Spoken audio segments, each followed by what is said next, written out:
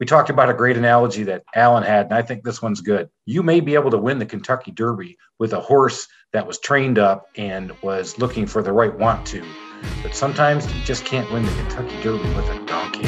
Welcome to the Small Business Safari, where I help guide you to avoid those traps, pitfalls, and dangers that lurk when navigating the wild world of small business ownership. I'll share those gold nuggets of information and invite guests to help accelerate your ascent to that mountaintop of success. It's a jungle out there, and I want to help you traverse through the levels of owning your own business that can get you bogged down and distract you from hitting your own personal and professional goals. So strap in, adventure team, and let's take a ride through the safari and get you to the mountaintop.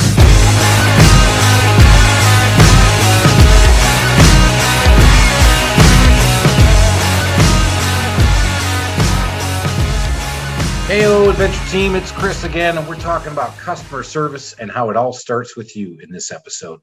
Now, this is just the mini one. Go out there and take a listen to the long episode where Alan and I really dig into this. This is something that we're both personally passionate about, and it's really good. If you want to have a great customer service company, it starts with you as the leader, or it starts with the leader of your company. It is a top-down experience. You got to lead with positivity. Our customers are what helps us put food on the table. And you want to lead with the fact that customers are what it all happens for us, and we got to have great customer loyalty. So smiling outwardly to customers and smiling internally to our employees and to our teammates will help set that tone for a great customer experience. In customer loyalty, it is important that you hire for charisma and character. When you're looking for somebody, you want to make sure that you have charisma, you have character, but they also have to have some competency and some skills. So when you're interviewing these folks, you want to really look into that. We talked about a great analogy that Alan had, and I think this one's good. You may be able to win the Kentucky Derby with a horse that was trained up and was looking for the right want to, but sometimes you just can't win the Kentucky Derby with a donkey. All right, that was Alan's phrase. I loved it. I thought it was funny, but one of the things I would bring up from that is when you are hiring, it is up to you to look for that because they are going to be the number one touch point, whether it be on the phone or it's going to be your first person out there doing a sales call. You want to make sure that they have the want to because that's an important part. Here's the one question I would ask every time I'm interviewing somebody for a customer service role.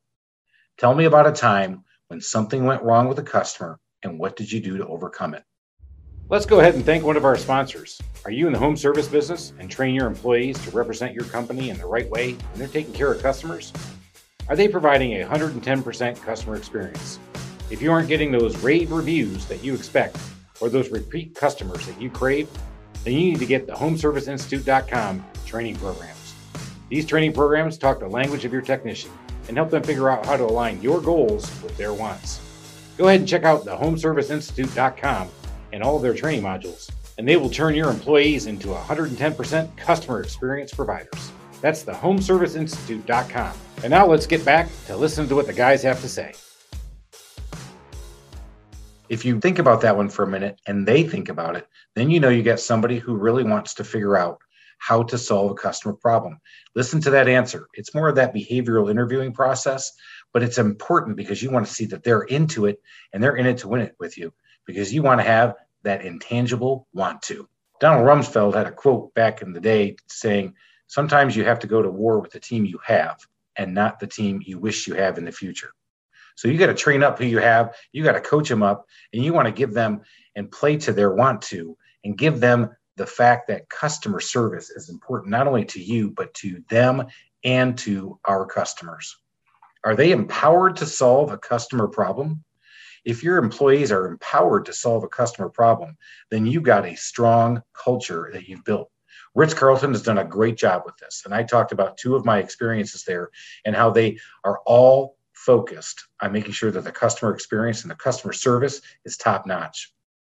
Alan doubled down on it and talked about the JFK story of going to NASA and asking the janitor, what do you do here? And he looked at the president and he said, I'm putting a man on the moon. Employees want to be part of the why. Empower them to solve a customer's problem, and you will start to see the rewards come not only from your customer and their loyalty, but from your loyalty from your employees. So it's important. We talked about being able to measure this, and we're going to talk about that in the next episode. But what's really important here is that in customer service, in the home services space, I know that when one of my technicians asks for a great review at the end from the customer, and we get a great review from the customer at the end, that the transaction went like we had hoped. So from the very beginning, the first person on the phone to maybe my second touch with the salesperson to my last touch with my technician, I know that if they gave us a great review, we did what we were supposed to. I also know that if I didn't get that great review at the end, I need to find out why. And it's difficult to do this, but it comes down to just one question. And the one question you need to ask all of your customers: would you refer your friends to us? Think about that, everybody, and make it a great day. And let's go get them, and let's go show everybody what 110% customer service looks like. Thank you for listening to this episode of the Small Business Safari. Remember, your positive attitude will help you achieve that higher altitude you're looking for in the wild world of small business ownership. And until next time, make it a great day.